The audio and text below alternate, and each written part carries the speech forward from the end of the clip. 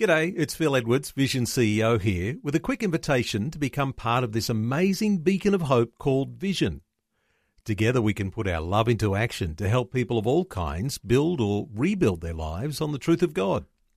Please consider the part you can play during our upcoming Visionathon appeal, remembering that it's your support that makes Vision possible, including this podcast. Life, culture, and current events from a biblical perspective. 2020 on Vision. Always good to be able to welcome the Managing Director of the Australian Christian Lobby, Martin Iles, for an update on issues facing the nation. Martin, a special welcome along to 2020.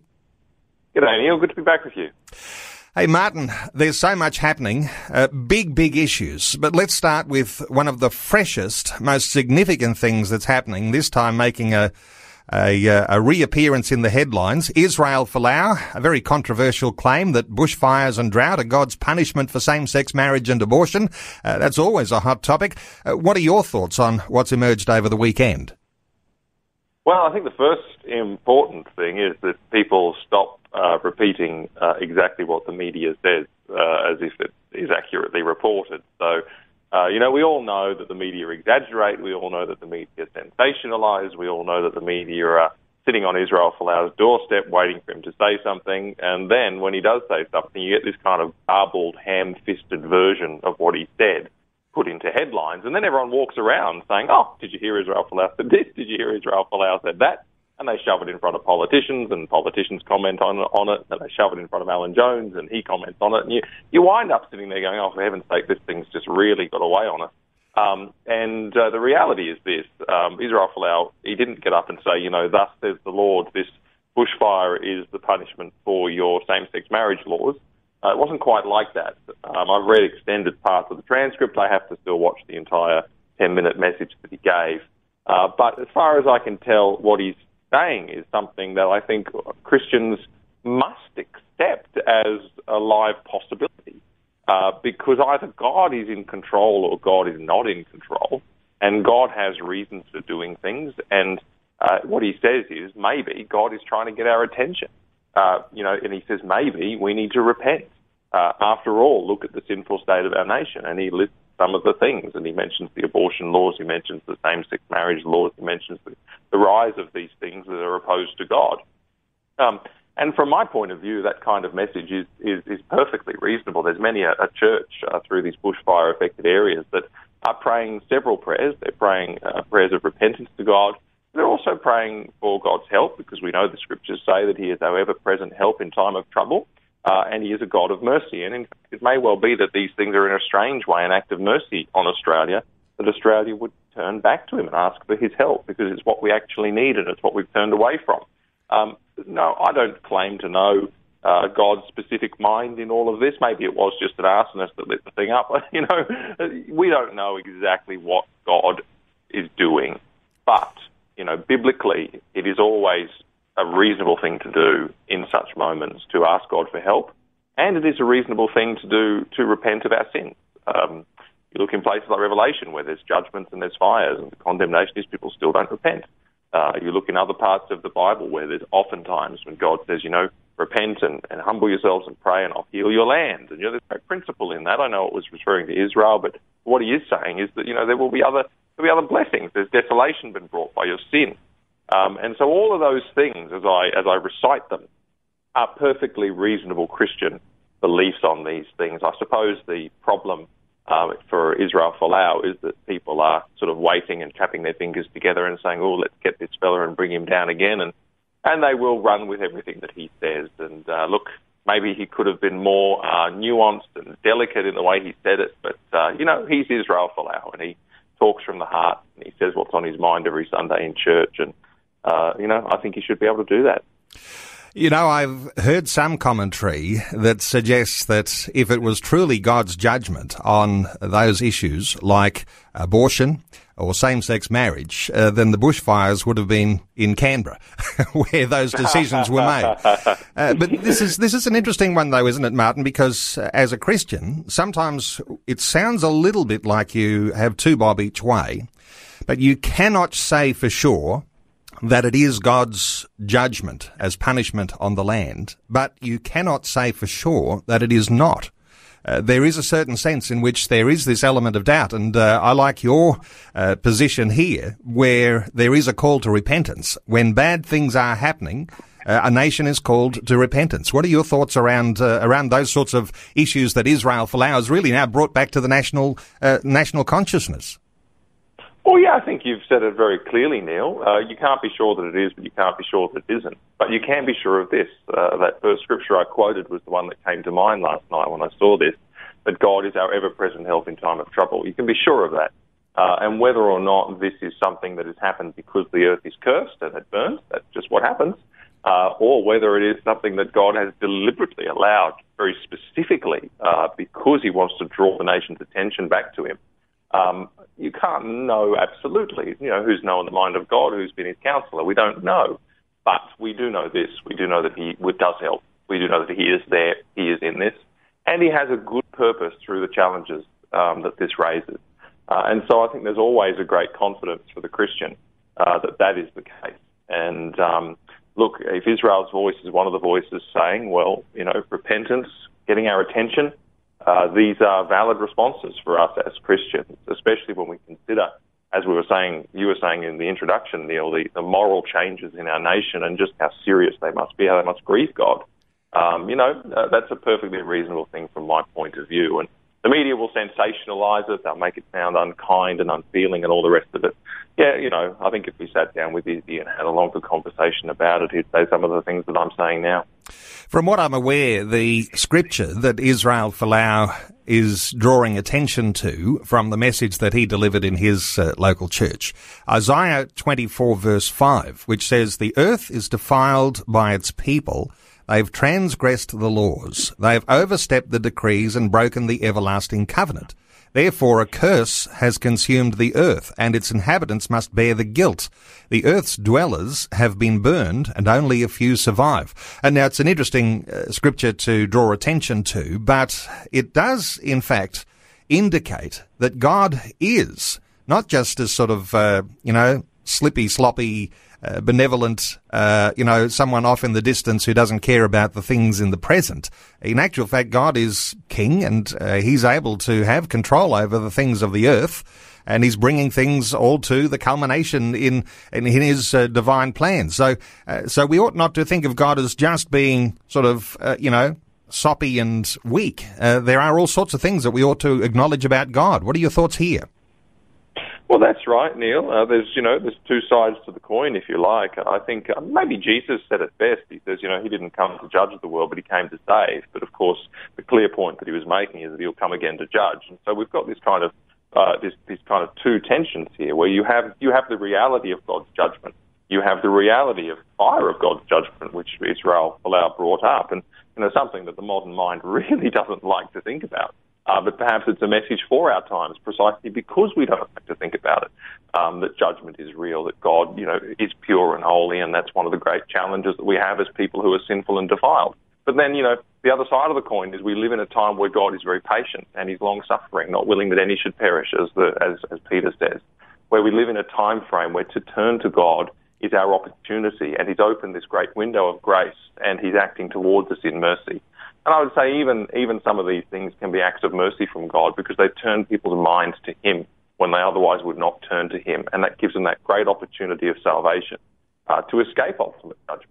And that's where we are in history. And so there is that great tension, but it's a tension that makes a lot of sense when you think that actually God is extending his hand of forgiveness to us and saying, look, time is on your side.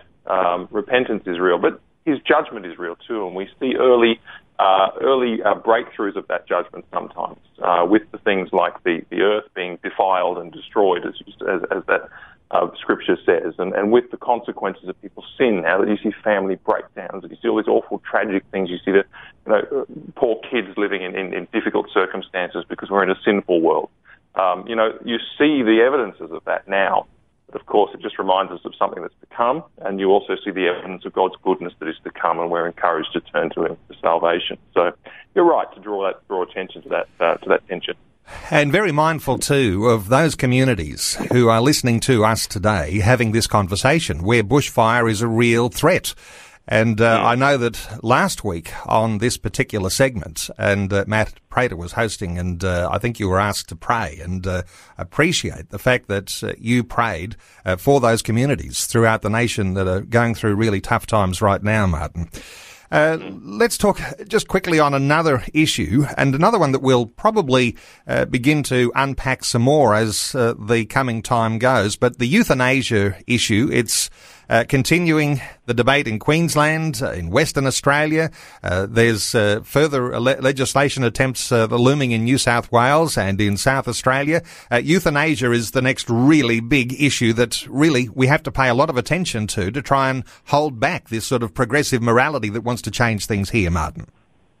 Yeah, well, the surge is on, isn't it? I mean, you've got Queensland and Western Australia being two states that formally entered into processes to legislate euthanasia. Obviously, Western Australia being by far the most progressed, with the bill in the upper house of the West Australian Parliament as we speak. Now, the latest update on that is that one of the upper house MLCs is a guy called Nick Poiran. He's always a flag bearer on these important social issues for good, and he's trying to move a bunch of amendments that would sort of help that bill out, make it a bit better, a bit more safeguards to be built into it. And one of those, of course, is to try and ensure that one of the deficiencies in the bill is fixed, whereby the bill in fact allows two doctors to sign off to permit euthanasia, and the two doctors don't have to actually be independent from each other. So you could go into the same medical clinic and two doctors in a room next door to each other could just say, hey, Bob, could you sign this off? Please, I'm going to sign it off. And you could effectively get these medical centres set up to be able to just offer euthanasia, no holds barred. And that's pretty seriously bad, actually, because that's the sort of thing that's happening overseas in the Netherlands and so on, where it has to be gone even down the road of mobile euthanasia units that will come to your house and do the job if you just call them up. And so those sorts of fixes need to be put through, but there's great resistance to Nick in what he's doing, because, of course, if he moves these amendments, it'll push the pass date of the bill out through the new year. And so, we need to pray for Nick and that he's successful in getting some safeguards built in to make this a less reprehensible bill. But, of course, the issue of euthanasia at large, a lot of people argue, well, surely it's compassionate. Surely there are individual cases where this is a compassionate thing to do. To which you have to say, look, actually, the reason many of us oppose euthanasia is on compassionate grounds, because we know the horror and the suffering that those laws create over time. And there are individual cases where it might look like a good idea, but as a legal principle, it's a terrible idea. And you see far more harm done through euthanasia laws than good in nations around the world that have adopted it. Once you get rid of that bedrock principle that life is sacred and that it is wrong to kill, it's wrong to take a life, full stop, end of story, there's nowhere to draw the line, Why would you say, well, we need to have somebody, euthanasia is available to people who are expected to live for less than 6 months. Why not 8 months? Why not 10 months? I mean, if it's a compassionate thing, you should make it more available. Why does someone have to be 18? Why not the young girl here who's suffering terribly who's 17? Or 16, Why only physical ailments? We've struggled for so long to get mental health recognised on the same level. What about people who are struggling with depression and anxiety? And you see all those arguments, and then you end up in Belgium, where you've just recently had 3 children euthanized just because they were disabled. And that's where it goes. So it's a very, very wicked thing. It's got to be stopped, and it's got to be stopped on compassionate grounds. So we pray for the nation, because there are these debates popping up all over the place. Some special honour, I guess, to Bishop Tim Harris from Townsville, who was reported in the Townsville Bulletin, talking in the way that he did to his Townsville diocese against euthanasia. And he said, when he addressed his congregation, he said, "I believe to assist someone to die in an intentional manner is clearly intentional killing. And the church does not believe in intentional killing." And as you say, Martin, some people are divided over this, but when we talk about a biblical response, this idea of intentional killing, it does really quite obviously break one of the 10 Commandments, and therefore is something that has Christians, we all need to be very mindful that God's word has power, that His morality is the morality that is most significant. What are your thoughts on this idea of intentional killing, whether you think it was a compassionate reason or not? Oh, you're absolutely right, Neil. And the important thing we sometimes forget is that all of God's laws are given for our good and for our blessing. It even says that immediately after God gives the Ten Commandments. Speaking of the law, not to intentionally kill somebody, God actually says, these laws are given for your blessing, that it may go well with you and you may live long and all the rest of it. And that's why they exist. They're actually fantastic safeguards, and they're safeguards that Western societies have believed in basically for a long time. And we're trying to unpick them, and we unpick them at our peril. And that's what we see in the overseas case studies. And we should never think that these laws are there to be harsh or these laws are there to deprive us of some good. Absolutely the opposite is true.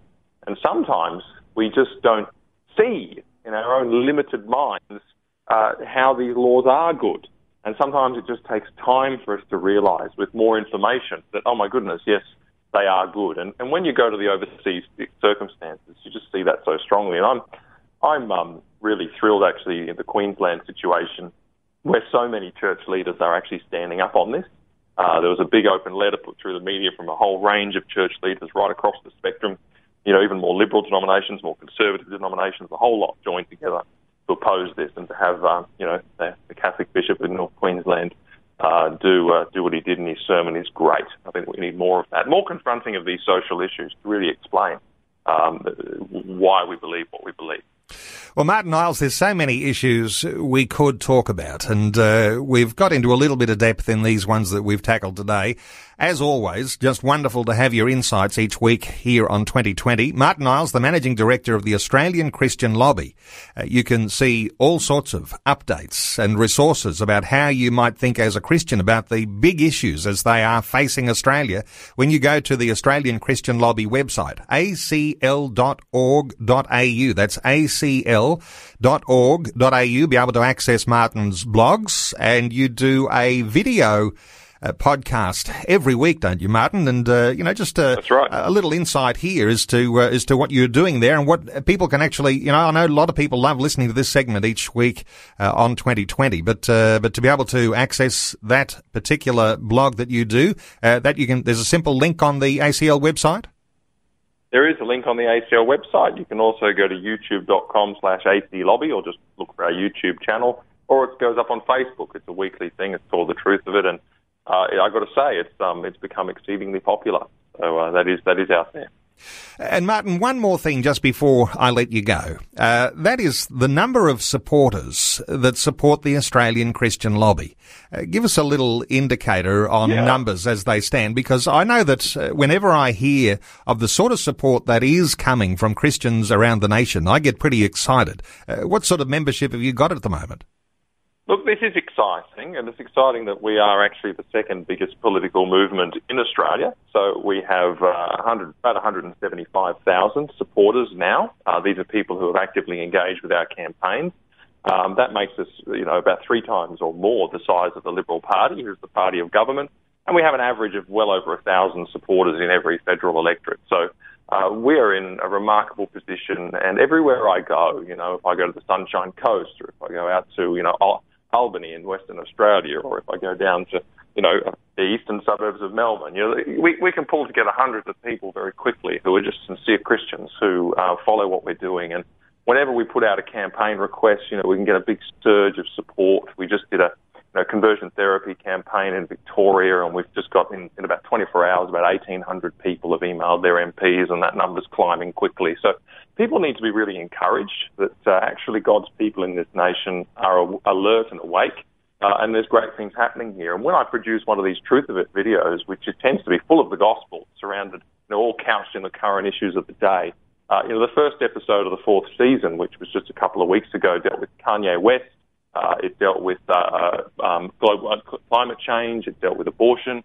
That's been viewed, at least one section of that's been viewed by more than 450,000 people in the last couple of weeks. So there is a big groundswell, Neil, and you're right to draw attention to it. And people should be excited by the opportunity and never be despondent and fail to take action, because many voices are being raised at this time, and it's the reason that people like me are able to go and see cabinet ministers, able to go and see the Prime Minister, able to go and see politicians, because they know that we've got backing. They know that we've got activated Christians who are willing to do stuff, and that's really, really important. Well, Martin Iles, great catching up. acl.org.au. Martin, thanks for being with us today on 2020. Thank you, Neil. That's my pleasure. Thanks for taking time to listen to this audio on demand from Vision Christian Media. To find out more about us, go to vision.org.au.